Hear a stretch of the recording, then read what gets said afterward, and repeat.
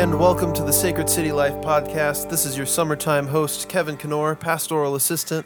The Sacred City Life podcast is all about helping you, the ordinary, everyday believer, follow Jesus in the normal rhythms of life. And we've been going through the Westminster Confession of Faith for about a year and a half now, and guys, this is it. We are about to cover chapter 33 of the Last Judgment, and then we're going to take a little break through the summer. So Pastor Justin's out on sabbatical, but I'm joined by two great guys here. You guys want to introduce yourselves? How's it going? It's Alex Tate, Sacred City Youth Director. Yeah, this is Rob Spextra, Pastor of Discipleship. All right. Yeah. So I will jump into Article 1 of chapter 33 of the Last Judgment. God has appointed a day wherein he will judge the world in righteousness by Jesus Christ, to whom all power and judgment is given for the Father, in which day not only the apostate angels shall be judged, but likewise all persons that have lived upon earth shall appear before the tribunal of Christ, to give an account of their thoughts, words, and deeds, and to receive according to what they have done in the body, whether good or evil. Okay, well, here we go. Soft pitch for the end here. It really is. Wow. Well, yeah, it's good. It's good to be thinking about, in one sense, this day. It seems to can have a great effect on our lives as we realize that no one gets away with anything. Yeah. Bottom line, no one gets away with anything. Yeah. So we have here, first part of the article, God hath appointed a day. Interesting. God has a day when there will be this judgment, and I find it so fascinating that even Jesus, his son, did not know that day. Mm-hmm. He proclaims this.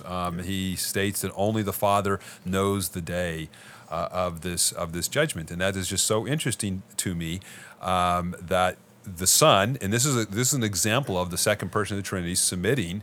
Resting in the Father and the Father's wisdom here. And so, that's a great example for us to be just resting in submitting to the Father, submitting to the God himself. So God has appointed a day wherein he will judge the world in righteousness by Jesus Christ. So several things to see there. He's going to judge the world, so it's a reference to, and we're going to see in a minute here, it's going to be reference to all peoples. It's in righteousness. Good news. Isn't that good news? Yeah. Mm-hmm. Good news when you begin to realize that as we kind of look into our own human courts, as even the best of judges, they make mistakes. Yeah. They are not righteous all the time. They can't be. They are fallible individuals, and unfortunately, we have stories of judges who are actually influenced in ways that are unrighteous, that are not seeking what is right and good on behalf of a particular individual. Yeah. Well, good news here. There will always be the right judgment. We will not. There's not going to be any news story down the road after this judgment of finding out that somehow the judge had been paid off. Yeah. Right. Yep. This is going to be a right judgment, and that judgment is by Jesus Christ. Yep. Jesus Christ has been given the authority by the Father to be the actual one who will be doing the judging. So what are the scriptures that we have for this one? We got Acts 17:31. Because he has fixed a day on which he will judge the world in righteousness by a man whom he has appointed, and of this he has given assurance to all by raising him from the dead. Okay, so we know the man is Jesus, and we know that's the man because he was raised from the dead. And there's not a day. There's a lot of churches out there, and in the early 2000s were like, hey, this is going to be the day. Repent. Yes. And no one knows the day. Not even Jesus knows the day. Yeah, that's right. So we don't know when Christ is going to return. And so, so don't, if people tell they know the day, say, no, here's the passage. You don't know the day because Jesus doesn't even know. So you know more than Jesus. Yeah, that's not a place you want to be claiming. You can't compare yourself to that guy knowledge-wise. All right, so it goes on. It says, to whom, speaking of Jesus, all power and judgment is given of the Father. Is there a verse on this one? Yeah, John 5:22 and 27. For the Father judges no one, but has given all judgment to the Son, and he has given him authority to execute judgment because he is the Son of Man. Okay, there you go. In which day not only the apostate angels shall be judged, But likewise, all persons that have lived upon the earth shall appear before the tribunal of Christ. So, yeah, interesting that the first individuals, or we would call them, I guess, as the apostate angels. So these are, of course, these are what we call commonly demons. The demons will be dealt with. Their rebellion, they are the ones who kind of really set up the scenario for the fall, in the sense that they rebelled, and so they caused a rebellion. They created the scenario for a possibility of rebellion by humanity, and so these will be judged. So do we have a scripture on that one? Yeah, 1 Corinthians 6. Do you not know that we are to judge the angels? How much more then matters pertaining to this life? Yeah, interesting. Really an interesting passage. I think we go a little bit back to this in a minute here, so I'll hold off in the moment of this. So good news. Again, the angels, the demons. So these who we can't see, they're not getting away either. They're invisible to us, to our physical eyes, but they are present today. They're the ones who are causing such havoc within our world today. There's demons. We don't know all how it works, but we do know that they're behind what so much evil is in our world today. Yeah. And they will be dealt with, and that's good news. But also, not only them, but likewise all persons that have lived upon earth shall appear before this tribunal of Christ, and they'll have to give an account of their thoughts, words, and deeds. Ooh. Wow! Yeah, ooh is right. Because What are you thinking right now? Whoever's listening. yeah, exactly. Our thoughts. So on that, here's two verses. Yeah. Matthew 12:36 and 37, that, man, the first time that I actually read them as a Christian through the lens of parenthood, I was like, oh, man. It says, Jesus saying, I tell you, on the day of judgment, people will give an account for every careless word they speak. For by your words you will be justified, and by your words you will be condemned. So every time you've said, man, that's stupid. Yeah. Every time you've rolled your eyes at somebody, it's like, Yeah. thank God for Jesus. Yeah, that's right. That's right. I've done that a lot.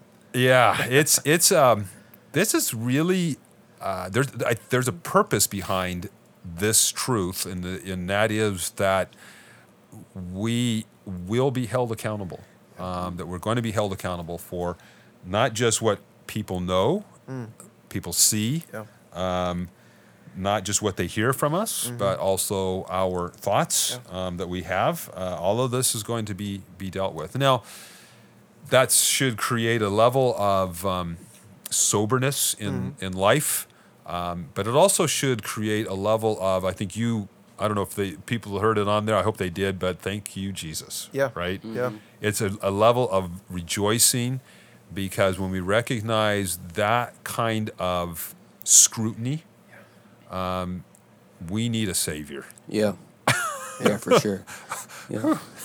A great savior. So for some people, they may say is so for Christians, like, should we be worried about Judgment Day? Let's see if we. I can't remember if it's in the next one. We'll wait to answer that question in the next one. Okay. It's kind of. There is some debate on this. Yes and no. Well, I'll do the good diplomatic answer here. Yes and no. Uh-oh. Yes, because there does seem to be something about the truth itself that says we can't be flippant about our life. Yeah. Yeah. But no, because of Christ, and we'll get there in a minute. So let's just wait on that for just a minute of how to kind of tease that out a little bit. But I think it is important to recognize that we shouldn't be flippant about the way that we thoughts, words, and deeds, and to receive according to what they have done in the body, whether good or evil. Okay, so.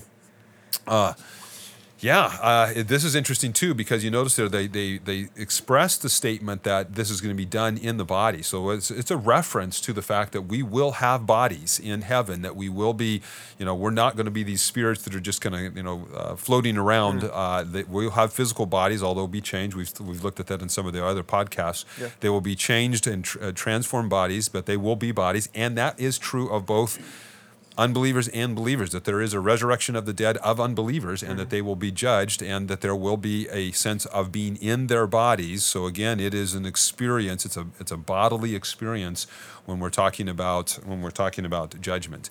And again, I want to reserve just for a minute here of what we're going to receive until I think this next article. But are there any scriptures on this one? Yeah, Ecclesiastes 12:14 that says, "For God will bring every deed into judgment with every secret thing, whether good or evil." And then Romans 14:10 and 12, "Why do you pass judgment on your brother? Or you, why do you despise your brother? For we will all stand before the judgment seat of God. So then, each of us will give an account of himself to God." Wow. So it's that last one there reminding us of the humility that, we so often will sinfully criticize our brother for their sin, not realizing, not with the kind of... We're going to be standing right next to him. Yes, we're standing right next to them with our own sin. And so there should be, again, I think this helps us to understand that there should be a humility anytime that we might see something in someone else. There's a humility to know that I have my own sin and I have my own blind spots. Yeah.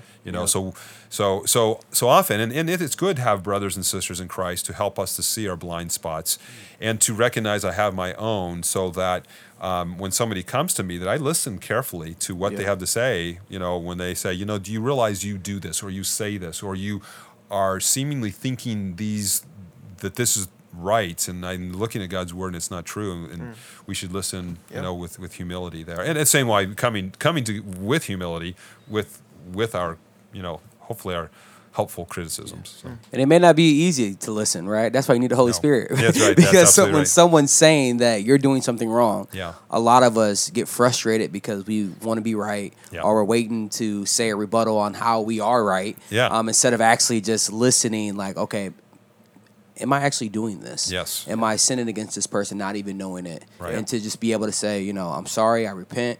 And sometimes it may take a couple days for you to be able to see it yourself, you know, so... So hopefully this truth is helpful in the sense that if we take seriously that we will be judged for our words, our deeds, our thoughts, that we'll take that criticism in a positive light, thinking, well, man, I certainly don't want to be judged for that, because it's something I wasn't even aware of. So hopefully it's giving us a teachable heart. This truth should give us a teachable heart. And not just in action, right? Because sometimes we all, get told something and then we want to just change the action right away. Oh, right. And a lot of times the action's good, but the thing is, did the heart actually be changed and transformed? My heart loves and that's always the goal of, of walking through and loving your brother and sister in Christ, that they have heart change, not just action change. Yeah, that's good. Yep. All right, Article 2. The end of God's appointing this day is for the manifestation of the glory of his mercy and the eternal salvation of the elect, and of his justice in the damnation of the reprobate, who are wicked and disobedient. For then shall the righteous go into everlasting life, and receive that fullness of joy and refreshing, which shall come from the presence of the Lord. But the wicked who know not God, and obey not the gospel of Jesus Christ, shall be cast into eternal torments, and be punished with everlasting destruction from the presence of the Lord, and from the glory of his power.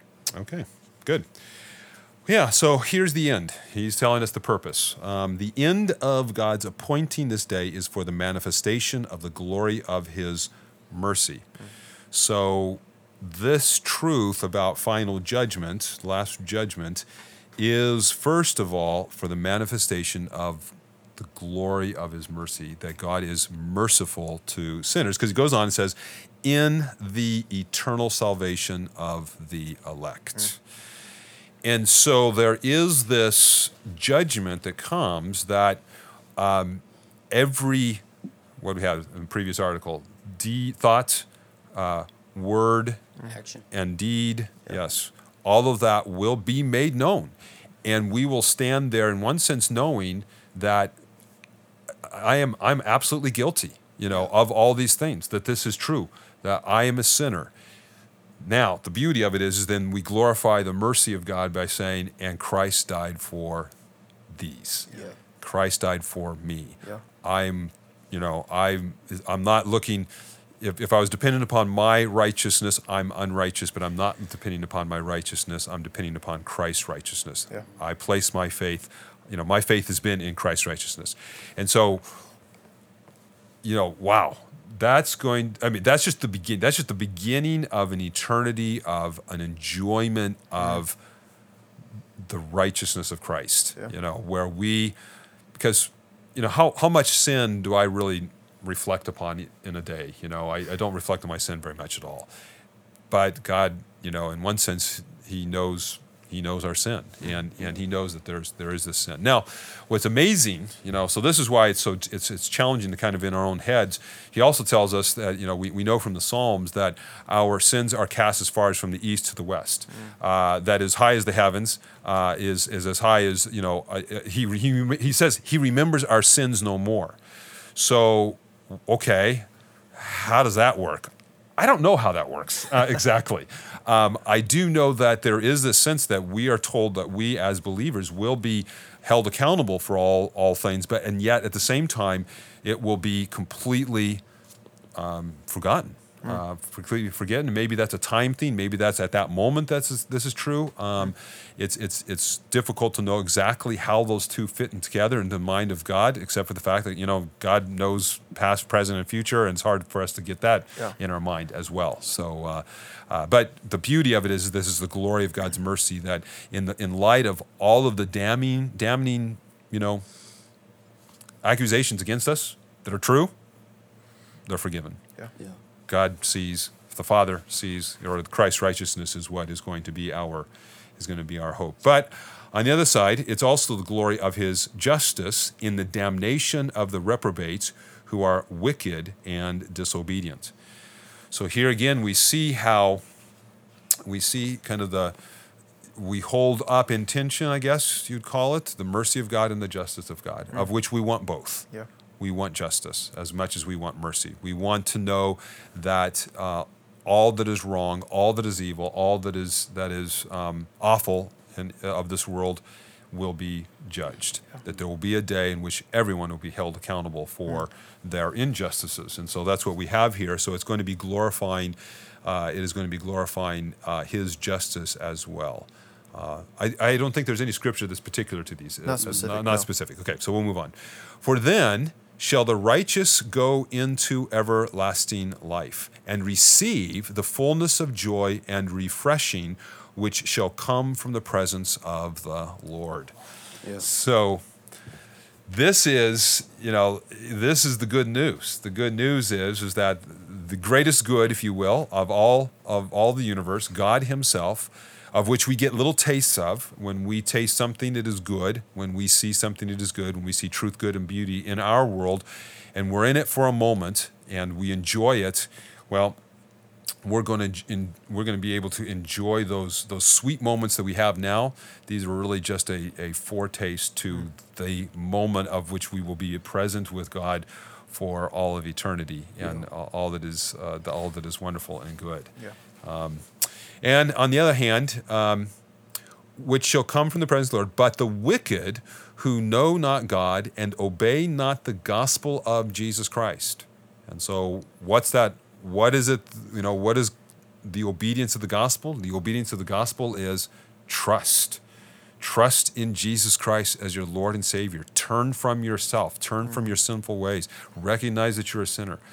Trust in Jesus Christ as the one who died for your sins. Somebody's got to pay for these sins. Yeah.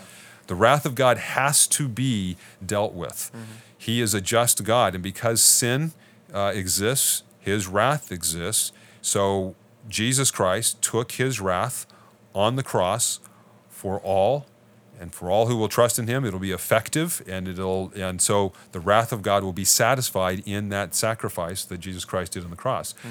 If you do not obey the gospel, if you do not obey what God is telling you to do, believe in me, believe in my Son, Jesus Christ as your Lord and Savior, your sin still exists. Mm-hmm. Yeah. And because your sin still exists, the wrath of God still exists on you, and you must take His wrath. Mm-hmm. Yeah. So it's either Jesus is going to take your wrath, is going to take the Father's wrath, God's wrath, or you're going to take God's wrath. Yeah. And so this is the call. Yeah. And it's just the trust and faith of a mustard seed, right? Yeah. Just a little bit. Just Yeah. trust in him. Just have faith. That's right. Yeah. Just a small little bit of faith is all that God is calling us to. Yeah. And so it says there that they shall be cast into eternal torments and be punished with everlasting destruction from the presence of the Lord and from the glory of his power. And as believers, I think as those who have obeyed the gospel and trusted in Jesus Christ, our Lord and Savior, this should be very sobering, I think, for us as well, in that seeing our unbelieving neighbors, our unbelieving family members, our unbelieving coworkers, whoever it is, seeing, really meditating on that reality of their lives, of their future, if they don't come to the gospel, and asking God, who am I to be on mission with, Yeah. and ordering our days, ordering our priorities around that question of, okay, if this is the person I'm to be on mission with, make sure that I am prioritizing, being that missionary to them, bringing the good news that there is an answer for their trouble, their answer for their the conflict within their heart and soul, and that is Jesus Christ. And so, and on the other hand, I think obviously it's also very sobering for those who have yet to trust in Jesus Christ. That this is the description here is that hell is going to be from the absence of, I think he says here, the absence of the Lord and from the glory of his power. And so, again, I mentioned this on Sunday, and it's the Luke 18 passage where the rich young ruler comes to Jesus and says, what must I do to be saved? And we find out through the interaction that Jesus has with this man that he's a religious man. Actually, he knows the commandments, and Jesus says, "Well, have you obeyed these commandments?" And he says, "Yes, I have obeyed." Of the 10 commandments, he said, "Yes, I've obeyed the ones you just mentioned, which were the ones about how he's treated other people." He felt like he had done well, and Jesus didn't counter him. But what Jesus was really challenging on is what he really believed was really truly good, because he says, he said, "Good teacher, what must I do to be saved?" He says, "Well, who are you calling good? Only God is good." And what Jesus was getting at is that this rich young ruler, his problem was that what he thought was really good, meaning, this is going to be, almost sound blasphemous, but like good as a pizza, tastes good. I guess I can say that because the psalmist says, taste and see that the Lord is good. Chicago style pizza. Yeah. I'm going to go with it, Rob. That's right. You're with me on this I'm one? with you. I'm with you. Yeah. So the man's problem was that this rich young ruler was that he couldn't imagine God being as good as pizza, if you will. Yeah. I mean, that God is so good that I would want to give up everything for him, which is what Jesus then called him to do. He said, "Rich young ruler, this is what you need to do. You need to get rid of your riches. You need to get rid of what you think is good and embrace God as good." Well, we don't know the outcome of that story. He went away sad because he was a wealthy man. He couldn't believe that God would be that good, that he could it would be better to give up all his riches than have God. Hopefully, maybe somewhere down his story, he came to realize his riches weren't all that good after all. They weren't all the experiences he was getting, and all the comforts that he was getting wasn't all that great after all. And he came to faith in Jesus Christ. But if he didn't, his end was an eternity away from good. Of what is really, truly good. And I think what's That's so sad. good about that, too, is like, Jesus and his words are very simple. A lot of people try to blow him up and use bigger words, but he said, "Come," right? Yeah, right. And his disciples, "Come, follow me, I'll make you fishers of men." Yeah. They had a decision as well, right? Right. And they chose to drop what they were doing and follow him. Yeah. And sooner or later, some of them went back, but then he came back to them and said, "Hey, continue the mission." Right. Right? And this young ruler, we don't know, but he turned away sad. Yeah. Right? And so God gives us a choice in the midst of this as well. Yeah, and what is he calling us to? He's calling us to the good life. Yeah. Really, that's what he's calling us to. So when God is calling us and when God is calling you to himself, he's not calling you to something awful. He's calling you something good, life satisfying. He's calling to a life of purpose, a life of meaning. Ultimately, he's calling you to him, who is the greatest good and where we will find our greatest source of satisfaction and purpose. And so that's so if you don't answer that call, you are separated from that for all eternity of that which is good. What's the scriptures that we have on this one? We have Acts here. "But because of your hard heart Are you storing up the wrath for yourself on the day of wrath, when God's righteous judgment will be revealed? Yeah, there you go. Yeah, and so what he's talking about there is the longer we delay, the more we're storing up in his wrath. But he's patient, so don't use his patience in a way that's going to only store up wrath. He's saying, "I'm patient because I want you to come. I want you to believe. I want you to trust me on this." And the thing about it is, when you come, no one's saying it's going to be the easiest. No, oh no. But No. will you have that mustard seed faith and trust Yeah. God in the midst of it, because the road is narrow. Yeah. And it is going to be hard and bumpy. But the good thing about it is we got that community and himself to carry us through it in the midst of that. So Yeah, and in one sense, I don't want an easy life. In that, what I've discovered in just life itself, things that are easy, just don't really have a lot of value. You know, it's easy for me to go home now and sit on the couch and watch TV. It's not easy for me to go home and get my gym clothes on, work out, and everything. But in the end, I'm much more satisfied in that which is difficult. And you're absolutely right. You've got a great point. God is calling us, when he calls us to come to him, he's not calling us to an easy life. He's calling us to a satisfied life. He's calling us to a rich life. He's calling us to something that is going to bring real purpose and meaning to our life. And it's not easy, but in the end, it's great. yeah. It's good. Any other passages on this one? That's it. Okay, Article 3. Article 3.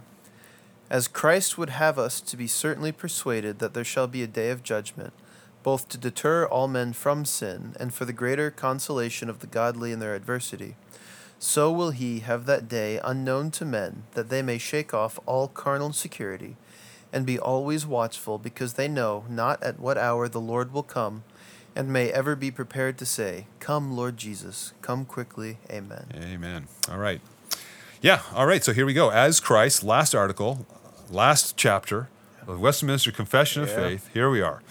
As Christ would have us to be certainly persuaded that there shall be a day of judgment, here's the reason, both to deter all men from sin and for their greater consolation of the godly in their adversity. So what he's referring to here is that it would deter us from sin. Obviously, if we know we're going to be judged, and there's not going to be a thought, word, or deed that's not going to be judged, that we're all going to have to be accountable for that, that's going to deter us from sin. At the same time, many times when we are walking, so here we go back to this thing of, God calls us to come, but he calls us not to an easy life, because many times in being obedient to God in a world that is contrary to the God of this world, we're going to go through adversity. We're going to go through trials and difficulties. We have an enemy. We just talked earlier, in the first article, that there is this enemy that we do not see. We have demons who are actively, wanting us to tempt us.